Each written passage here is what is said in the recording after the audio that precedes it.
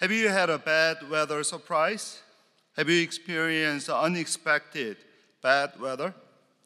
You plan an important event and meteorologists predicted fair weather, and then suddenly a storm came up and ruined the event. Speaking of unexpected bad weather, look at this picture. This picture you are looking at is real. It's not a computer generated. Professional photographer named Colin Niska was snapping photos of a Canadian couple's wedding at Saskatchewan when a tornado split the backdrop. But instead of relocating, the three moved even closer to take pictures for once-in-a-lifetime opportunity. And when she posted it on her Facebook page, she received more than 21,000 likes and more than 1,500 shares, and she turned the bad weather into a best business marketing opportunity. Unfortunately, in today's story of David that we are going to look at, we will see a fatality. In today's story, we will see God not just rain David's happy parade, but God actually trashed his holy procession. So with that, let's turn to 2 Samuel chapter 6, verse 1 to 18. David again brought together all the able young men of Israel, 30,000. He and all his men went to Baalah in Judah to bring up from there the ark of God, which is called by the name of the Lord Almighty, who is enthroned between the cherubim on the ark. They set the ark of God on a new cart and brought it from the house of Abinadab, which was on the hill. Uzzah and Ahio, sons of Abinadab, were guiding the new cart with the ark of God on it. Ahio was walking in front of it, and David and all Israel were celebrating with all their might before the Lord, with the castanet, harps, lyres, timbrels, sistrums, and cymbals, or timbrels. When they came to the threshing floor of Nikon, Uzzah reached out and took hold of the ark of God because oxen stumbled. The Lord's anger burned against Uzzah because of his irreverent act. Therefore God struck him down. He died there beside the ark of God. Then David was angry because of the Lord's wrath has broken out against Uzzah. And to this day, the place is called Perez Uzzah. David was afraid of the Lord that day and said, "How can the ark of the Lord ever come to me?" He was not willing to take the ark of the Lord to be with him in the city of David.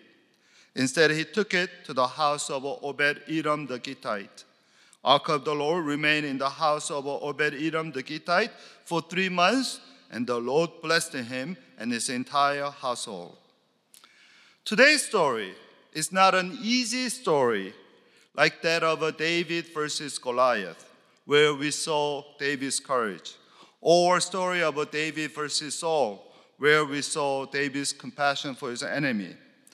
Somebody in the early service said today's story is not a message for the beginner, but it's a passage for those who've been following God for a long time.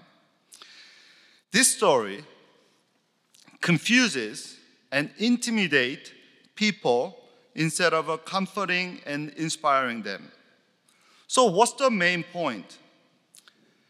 I really believe we need this story more than ever in our current Christian history in our day in America. So let me give you thesis of today's message. This is like a mathematical formula. So those of you like a math, you will get this. Good motives plus bad method equals or always brings sad result.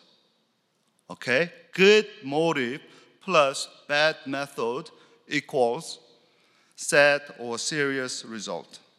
What happened in 2 Samuel chapter 6 shook David to the core, but taught him terrifying yet wonderful truth that Lord God is above and beyond human comprehension and control and evaluation.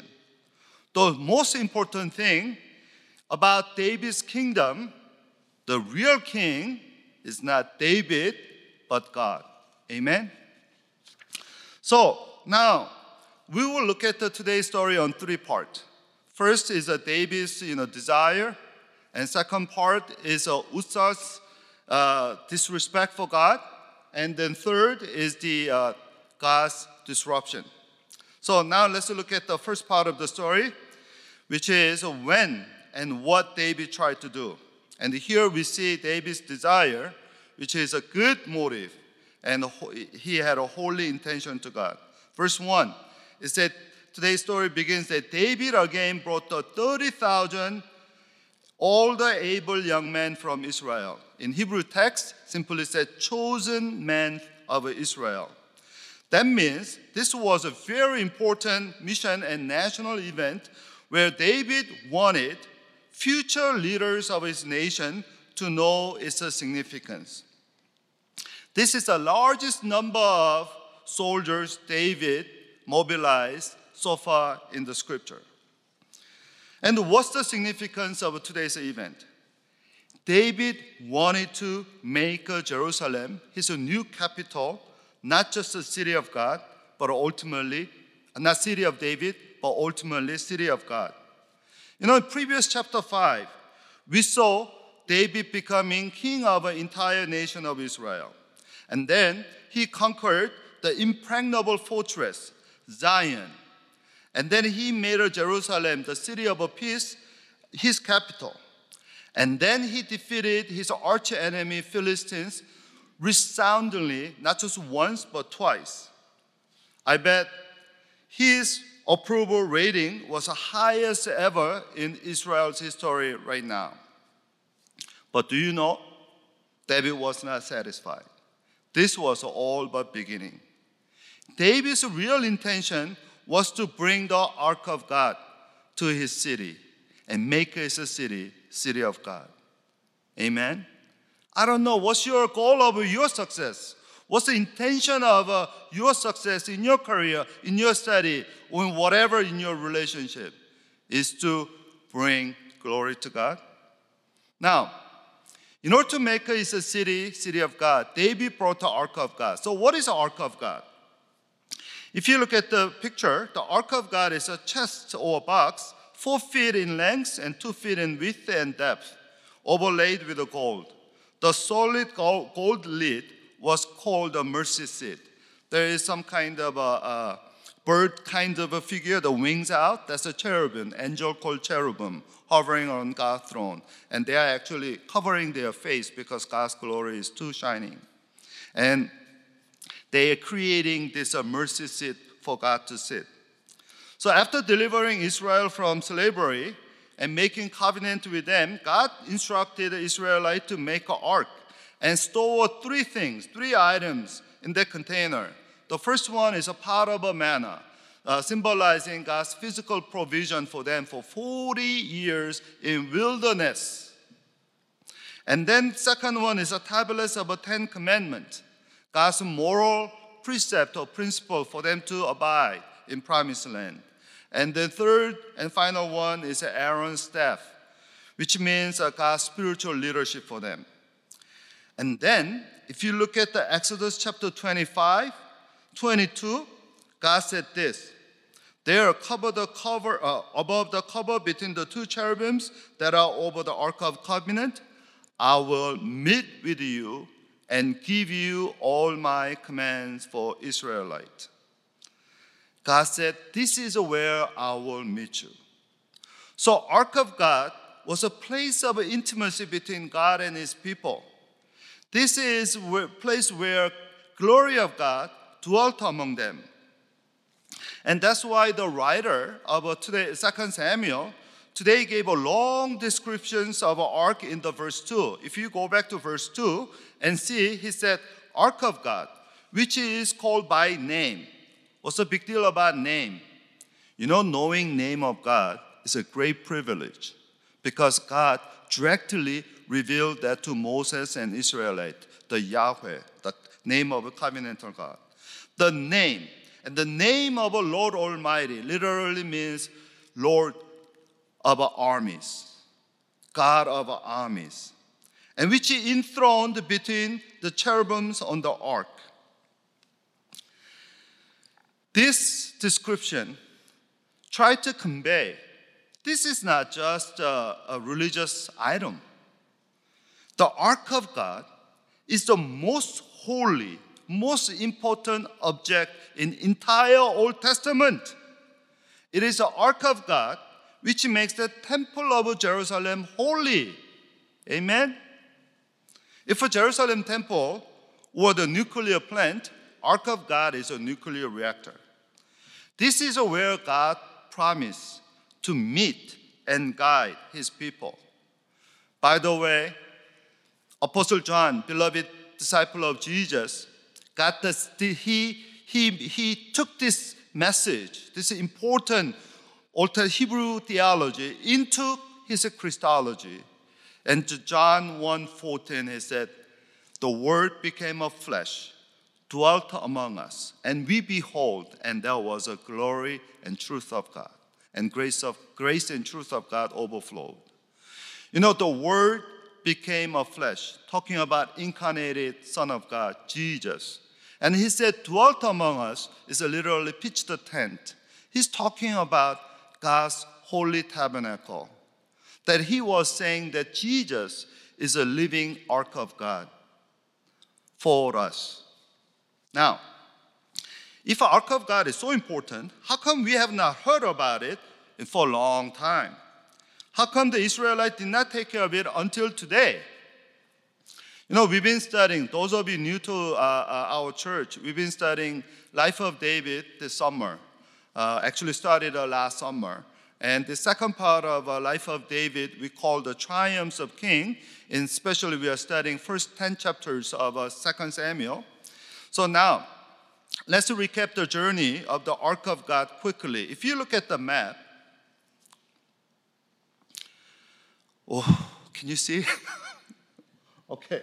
Far on the right north, there's a place called Shiloh. That's where the tabernacle was located. And the Israelites, when they fought against the Philistines, they took the Ark of God as their secret weapon. You know? It's like you don't study for your final exam, but you pray hard and you bring the Bible, and then you think somehow Bible will make you pass the test. And what happened? You flunked the test. That's what happened to Israelites. They not only lost the battle, they lost the Ark of God. And Philistines, they took the Ark to their main city, Aphek first. And then they took the Ark of God as a war spoil and much more like a prisoner of war. So they took it to their temple of Dagon, and displayed, oh, our God, Philistine God Dagon is greater than God of Israel. And then what happened? Next day found the temple of the statue was fell, and then, they thought it was an accident, but the next day they found, the following day, it was decapitated. Not only that, all of a sudden, all kind of pestilence and havoc, COVID-19 or COVID-1900 broke out entire Philistine. And Philistines, they didn't like Ark of God. And so they've been kind of passing their Ark of God like an open nuclear reactor to each other. So all of a sudden, Ark of God was raiding the entire land of a Philistine. And at the end, Philistine said, we need to send it back to Israel. This is not a POW. We are the POW of this ark. We need to send it back. And so now read 1 Samuel chapter 7, verse 1. So the man of a Kiriath Jearim literally means a man of a city of a forest. Did you know? City of a forest, in Hebrew called the Kiriath Jearim, came and took up the ark of the Lord, and they brought it to Abinadab's house on the hill and consecrated Eleazar his son to guard the ark of the Lord. And there, the ark of God remained at Kiriath Jearim a long time. How long? For 20 years. 20 years. For 20 years, for about 30 chapters, the Ark of God was completely forgotten and neglected until today, when David decided to bring it up to Jerusalem. So why did David want Ark of God so badly? Some said it is for the political purpose, to unite his kingdom. Well, if that's the case, how come Saul didn't do that? Saul is a consummate politician. We need to know the reason David wanted the Ark of God is that David is somebody who hungered for intimacy with God more than anything.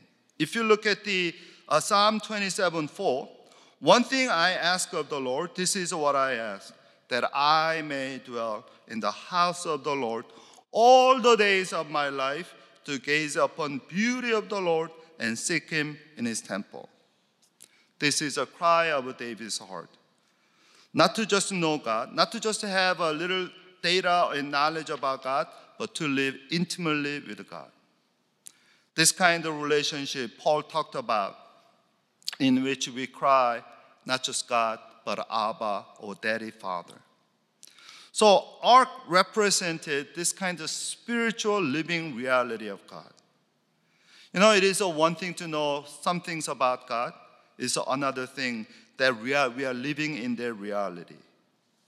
And David, for him, God is more real than anything. For David, more than, in order to make us Jerusalem a city of God or city of peace, he knew Jerusalem has to be a sacred, holy city. He knew the true security of life comes from God's presence in my heart, in my life. So David hungered for God's presence. And David wants God's presence to be the center of his kingdom and center of his reign. That is David's intention, good motives. Now let's look at what happened. That's the second part. We're looking at the bad method. Verse 3. They set the ark of God on a new cart and brought it from the house of Abinadab, which was on the hill. Uzzah and Ahio, sons of Abinadab, were guiding the two new carts with the ark of God on it, and Ahio was walking in front of it. And David and all Israel, or all Israel means the entire 12 tribes, the United Nation of Israel, was celebrating with all their might before the Lord with a castanet, harps, lyres, timbrels, and sistrums and cymbals. By the way, Uzzah means strong, and Ahio means friendly. So their names seem to so fitting to this occasion. Friendly leads this holy procession, and strong follow and support this holy procession. And then verse 6, when they came to the threshing floor of Nikon, Uzzah reached out and took hold of the ark of God because the oxen stumbled. The Lord's anger burned against Uzzah because of his irreverent act. And therefore, God struck him down. He died there beside the ark of God. Now, let me go directly. What was the mistake or sin of Uzzah? Why was his act of saving the fall of an ark called the irreverent? According to one commentator, Uzzah probably, when he saw that the ark of God was falling from the cart, and then he reached out and then held it tight. He probably thought God was telling him from heaven, "Thank you, Uzzah, for it was so close. You saved the day." That's what he thought. Why? For Uzzah, Ark of God was nothing but an old dusty box which he was so familiar with, because he lived with that box for 20 years. It was very possible that today was not the first time that Uzzah actually touched the ark. It is possible that he actually touched it before, especially when he dusted off that ark.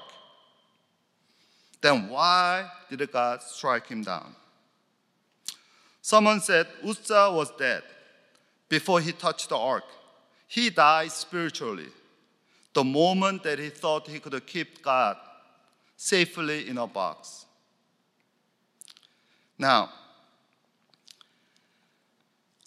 God interrupted the parade and the wake up, and he suspended the whole procession, and through that he was waking up entire nation. Death of Uzzah was God's warning to us, to our spiritual ignorance and assumption and neglect. Death of Uzzah was a God's object lesson. I want to say this very clearly. Uzzah was not necessarily more irreverent than others.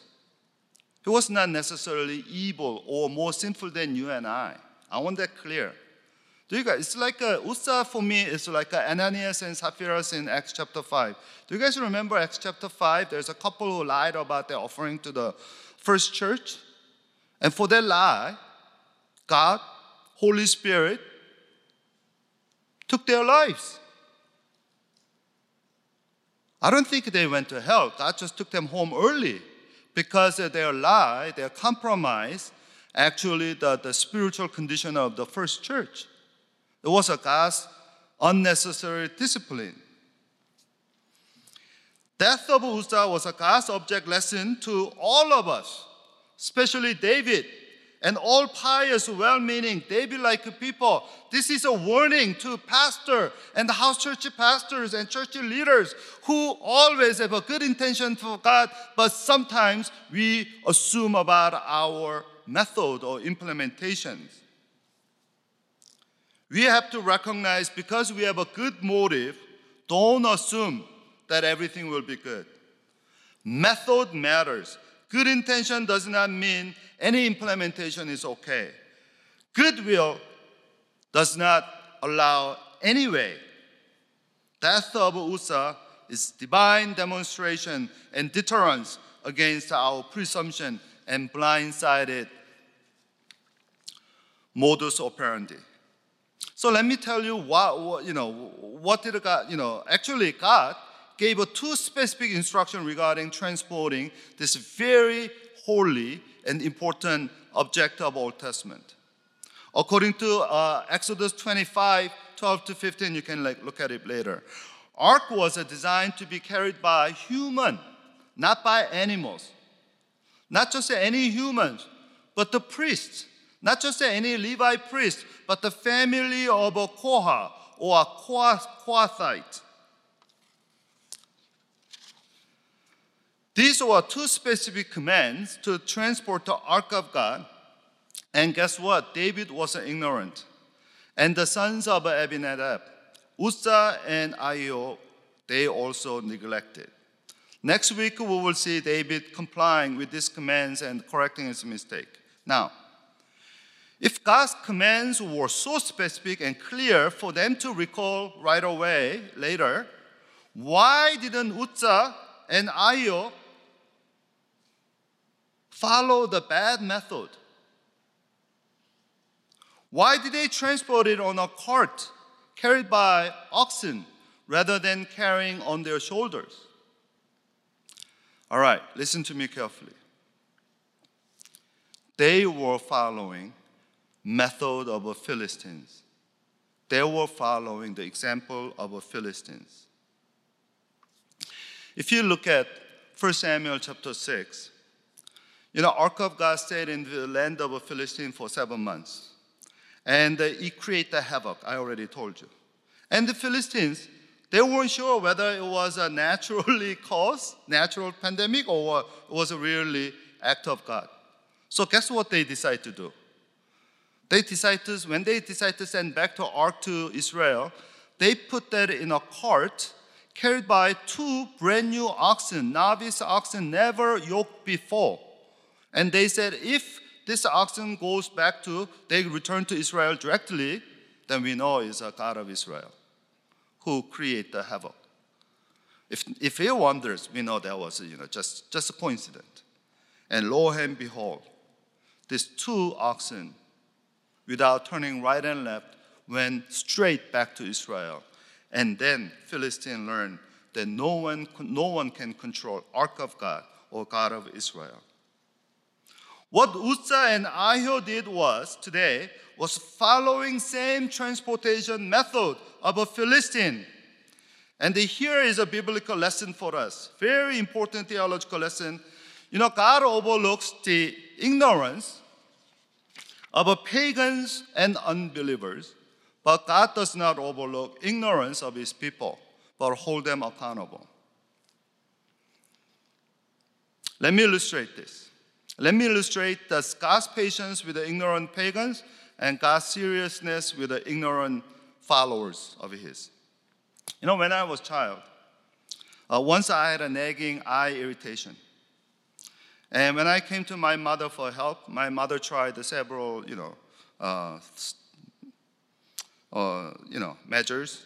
At the end, she said, "Son, all right, this last measure will be a little painful, but it'll definitely eliminate your itching." And then guess what she did? She put a drop of lemon juice on my eyes. Do you know what's it like? It was a more than burning sensation. The pain is deeply repressed in my subconscious. And I think one of the theory that I have that my mother thinks I'm her favorite child of 3 is because I did a lot of stupid things that my mother told me to do. I was so gullible to my mother, and I just believed her, and she did this kind of things to me. And one time I told this story, and some ophthalmologists in the church came to me and said, "Pastor Paul, that could have caused a permanent eye damage, and you could be blind." Now, what am I going to do, my mother? Sue her? She's ignorant. I have to overlook her ignorance. But if she were a doctor or ophthalmologist, I'm sure I'm going to report her, because that kind of doctor shouldn't practice medicine, right?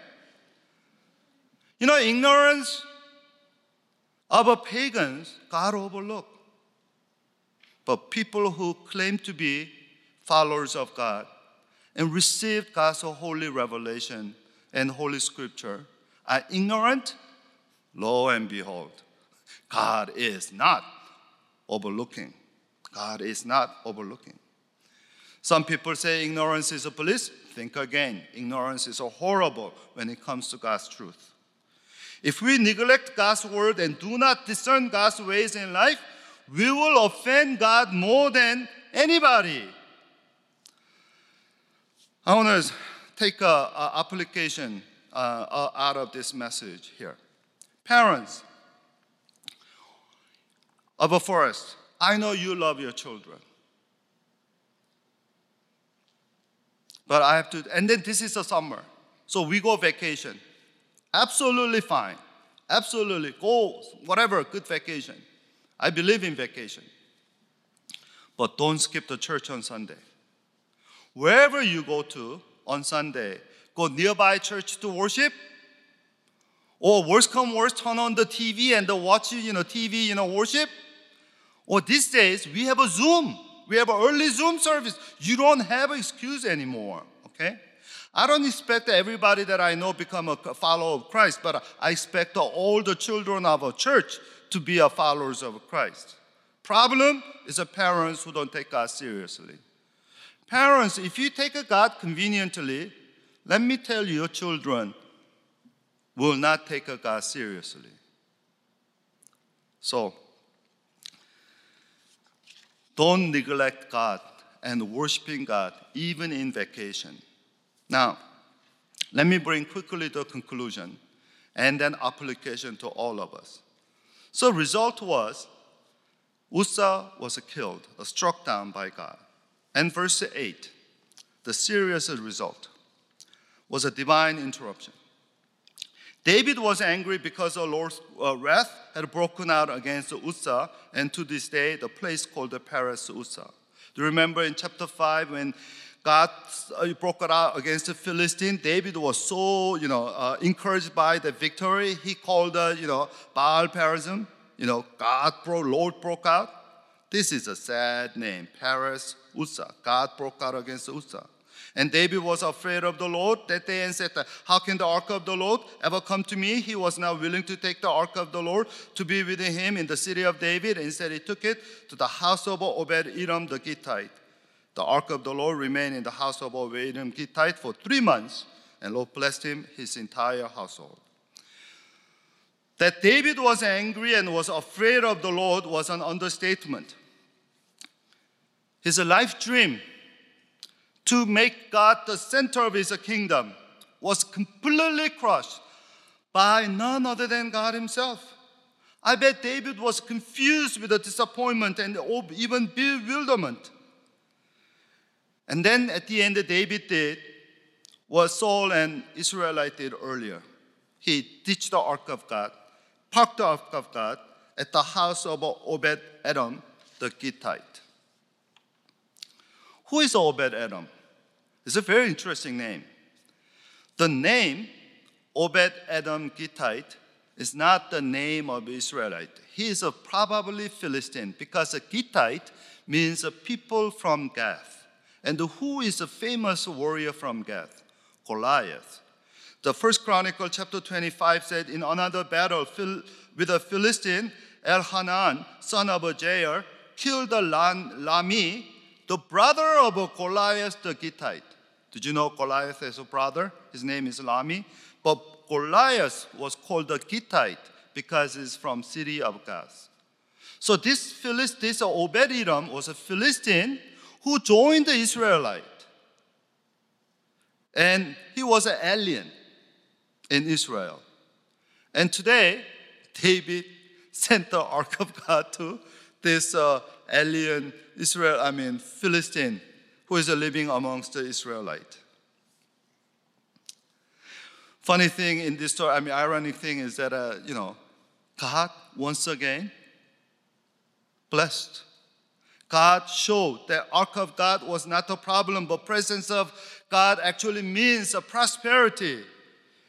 By blessing Obed-Edom and his entire household. According to Jewish tradition, the blessing that Obed-Edom received was that his wife, and he has 8 sons, and his all sons has a wife, so 8 daughter-in-laws. In next 3 months, they all gave up a birth of a sextuplet. 6 twins. All right, I know some of you don't think that as a blessing, but back then is unclear, definitely, unambiguous, massive blessing from heaven. Every one of that household received a sextuplet. Later, the Obed-Edom, the Gittite's name was included in the genealogy of a Korahite, those who the Levite who supposed to carry. So, Bible, if you read it carefully, there's this divide between Israel versus a Philistine or Canaanite. It's not that clear. It's blurry. There's a lot of faith interaction. There are a lot of godly pagan, righteous, Gentiles, in story of Old Testament. Now, so ending of the story once again tells us that God is not the problem. The problem is our understanding, and our presumptuous undertaking of God is a problem. Especially when we try to do something for God with a good intention, this story tells us to be extremely careful about our method. Good work of God always entails God's way. God's way. Godly motive must accompany with a godly method. And the ignorance, spiritual ignorance, is something we need to watch out. Martin Luther King Jr. once said this: Nothing in all the world is more dangerous than sincere ignorance and the conscientious stupidity. And Blaise Pascal, the French thinker and philosopher, he said this: Men blaspheme what they do not know. Our ignorance of God offends God so much. Now, for the conclusion of today's message, I want to share something very critical and very relevant and very challenging in our time. That is how we Christians should respond to culture war in our history, in our country.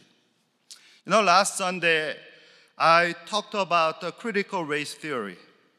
And I said very clearly, the critical race theory can be instrumental and positive and meaningful if we use it carefully to critique the structural evil and institutional sin in our society. Because it is not a Christian idea, that doesn't mean it's entirely false. Anything true is God's true.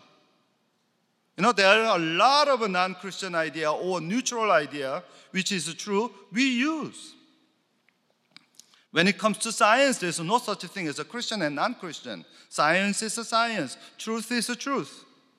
Along with the critical race theory, I want us to know clearly how to discern so-called Christian call for culture war. We've been engaged in culture war in America last 40 years, starting in the 80s. The really well-meaning Christian leaders, they took us in the wrong direction. They said these are traditional family values. That's the Christian values. And all those liberal progressive values, that is anti-Christian values. And we need to battle them out. Now, let me read a quote from a book written by Michael Horton. He is a professor of systematic theology and apologetics at Westminster Seminary. It's a book titled Beyond the Culture War. And the subtitle is America Mission Field or Battlefield? Okay? And listen to me carefully. He was saying, do not get involved in the worldly dispute or public discussion of a faith, but he was basically saying church shouldn't lose a focus from Christ to politics or any secondary issues. And this is what he said. Modern Christendom's fascination with politics, public morality, pop psychology, and marketing secular method comes at the expense of orthodoxy, spirituality, and our witness. Church needs to return to the gospel and doctrine, to deal with our own sins first, and to look at the church before we condemn the culture. Church is no longer pursuing its authentic mission, generally speaking. And the ministers are supposed to ring the bell when that happens. So, that's why he wrote the book, and that's why I'm ringing the bell. That's my job. Anytime I feel that we are compromising gospel that the New Testament teaches and early Christians practice, I'm going to ring the bell. This is one of my alarm sound. And I want to say very clearly, Christian call for the culture war is distraction from the gospel call. Now, let me continue. Politically, we have become one more minority group demanding its right in our culture war. Spiritually, we made it clear that we do not stand in the tradition founded by our Lord, the friend of sinners. Culturally, our hostile rhetoric has brought us to the point that our involvement is purely negative. Last statement, theology. By that, he's talking about the gospel. Not morality is the first business on the church's agenda of a reform. And the church, not the society, is the first target of a divine criticism. He's absolutely right. Bible said when God judges, God's judgment will start with his household. We will be the first one who will be judged because we received God's truth and wisdom more than anybody. And I know I'll be the first one to be judged because I'm a preacher of the gospel. So for that day, I'm speaking out to you clearly. We're in the wrong war. Culture war is not a Christian war. It's a political war. Michael Horton, guess when he wrote this book? Beyond the culture war. Amazing thing. Everything he says sounds so kind of contemporary, right? That book was written 1994, 26 years ago. And look at our, our country right now. Our public realm is more exacerbated and worsened off than 26 years ago. Situation is far worse. Problem with a culture war approach. It's not that we are not discerning the opposition from the world. The problem is our chosen mode of response. When we take this, embracing this culture war paradigm, many Christians unknowingly take this a very combative mode. It's like all is fair in love and war perspective. After all, in a war, you don't turn the other cheek. You strike back as hard or harder than your opponent. That's how the wars are won. So question we must ask is this: is a warlike posture, is a proper response to increasingly becoming anti-Christian society? Does such an approach represent the wisdom that comes from above, or wisdom that is earthly and unspiritual and demonic? I'm quoting the James chapter 3. James chapter 3, there are two kinds of wisdom. Wisdom from above, wisdom from earth, below, the world.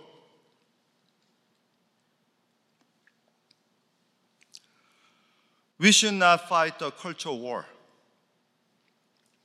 with the combativeness of a so-called religious right or political right or the conservative. I'm not saying join the liberals either. The question is, are we engaging with the culture and the world with the right spirit?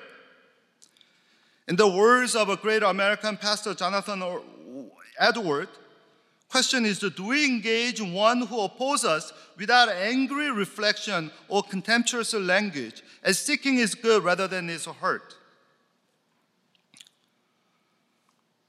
Are we trying to beat them in argument more than winning their soul and winning their heart? Let me read one more quote. To engage with our culture in a militant and hostile manner is to forsake our role as ambassadors of God. It is trading our diplomatic visas for military dog tags. It is trading the armor of God for the fig leaves of a human striving. It is a capitulation to earthly wisdom, attempting to fight for the kingdom of God on the world's term. So let me make it very clear. Those of us who thought it is a Christian duty to engage in a cultural war from conservative right-wing perspective, let me tell you once again, Bible totally doesn't go with that. New Testament does not call us to change the world with a legislation, but with a life of sacrifice and service. Early Christians, do you know how they turned the world upside down? They didn't change the law. They just became a virtuous, loving people. What is a glorious name the New Testament Christians, early Christians called each other? They called Catholics. What's the name Catholic means? It's a Greek word. It's a made-up word. Kata, holon, Catholics together. Kata, according to. Holon, whole, according to whole. Catholic means universal human beings. Christians call themselves universal human beings because our God is a God of everybody. Not just the conservative people or certain kind of people. God is for everybody. God did not spare His Son for everybody. For anybody. Early Christians, they pray for Roman government and emperors. Not to, make a Christian legislation, but to just create this common space for common good and safety, so that everyone can share they can share the gospel, and everyone can make a free choice about God. That's it. So our public realm, our call to influence the public realm is to create a safe, common space for everybody. Christians, we have a specific name for that. Common grace of God. God gives us sunshine and rain to the wicked and unrighteous as much as the righteous and the faithful. That is a common grace. There are some Christians who think that legislating Christian morality is a work of God. You are copying out New Testament call. New Testament called us God's children, children of a light and salt of the earth. By welcoming everyone, regardless of their background, even when they sin, even they are horrible sinners. We are continuing tradition of Christ, the friend of sinners. And here is the key. We are not compromising social justice or truth of God. The most important thing about transformation society is the individual transformation. That ultimately will bring out the genuine peacemaking transition. If you impose the Christian values by law, by force, you are denying God's grace for all.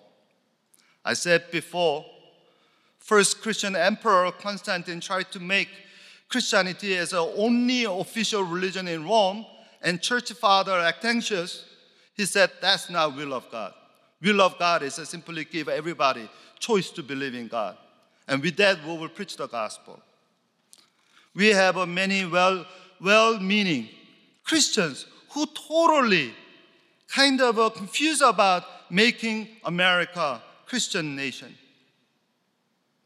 You know, some people engaged in the Christian culture war, they saying, we are wrestling with the soul of nation.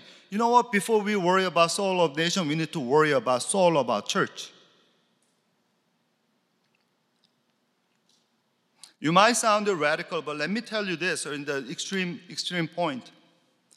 Nothing wrong, nothing unethical, Christian-wise, about voting for some politician who is a pro-choice. You think of being a Christian is you have to always vote for the pro-life people? Let me tell you, pro-choice has no problem with the Christian ethics. You know why? Government is not telling you to kill the baby. The pro-choices simply say, you may abort your baby or kill your baby, whatever reason. As long as we don't kill baby, who cares? That's better than, government tell me what to do, what not to do.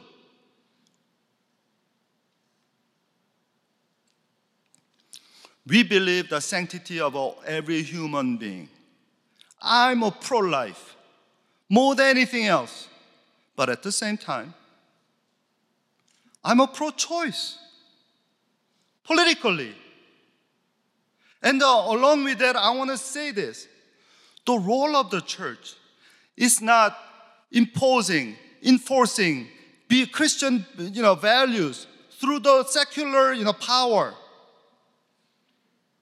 Role of the church is being a people of God who loved all and sacrifice for anybody. Europe, if you look at the history of Europe, Europe was the first Christian continent, and they showed us. They had all the Christian legislation one time, and what happened? Did they become more Christian? No. Even if we legislate all the biblical values into the law, that doesn't make our country Christian. St. Augustine, in his book, City of God, he said, people of a city of God and city of world, we are co-mingling in this time. And we need to exist peacefully. And our ultimate victory doesn't come from Washington, D.C. It comes from Christ and His return. Until then, we love everybody, regardless of whatever identity they have. Whenever I hear the LGBTQ issue is a dividing church, it breaks my heart. God calls us to love all. Romans 5:8 is clear. While we were yet sinners, Christ died to demonstrate God's love. Therefore, why are you and I involved in the house church ministry? To welcome everybody, regardless of their condition. We welcome them. And we really encourage them to know the heart of God in Jesus Christ. And once they know the heart of God, guess what? All those man-made oppositions and the secular values will be melted by the power of the Holy Spirit. Amen? You know, the guy that you're looking at, your pastor, I'm not I didn't become this kind of a big-hearted humanist or, whatever, the universal, humanist or Catholic. You don't know how narrow I was, how opinionated, how peculiar, and how, picky, and how racist I was. But you know what?